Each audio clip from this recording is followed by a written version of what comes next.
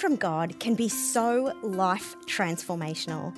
And so I'm going to spend the next 5 videos very, very briefly sharing with you what God spoke to me over 5 consecutive days as I spent time in His Word using the method of SOAP. So as I do this, I really pray that you will be encouraged as you too develop the skill of hearing from God through His Word every single day in really practical ways.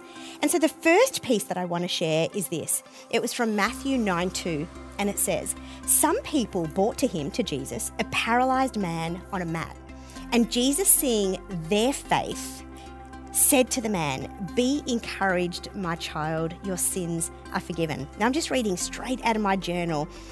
And what really struck me when I read this was that their faith, the faith of this paralyzed man's friends, was what mobilized Jesus and led him to actually move and heal this man. And I sat with that and I thought, wow, do we as friends, when we pray for our friends, have the power and capacity to really move the hand of God?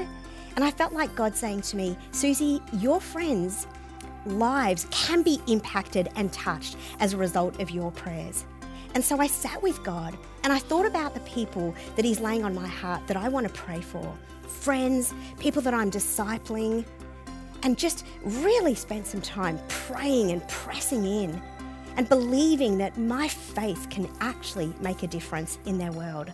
And so I didn't forget about this over the next few days, but I kept it near and dear and I continued to pray, saying, God, just like you notice the faith of the paralyzed man's friends, I pray that you too would notice my faith on behalf of my friends.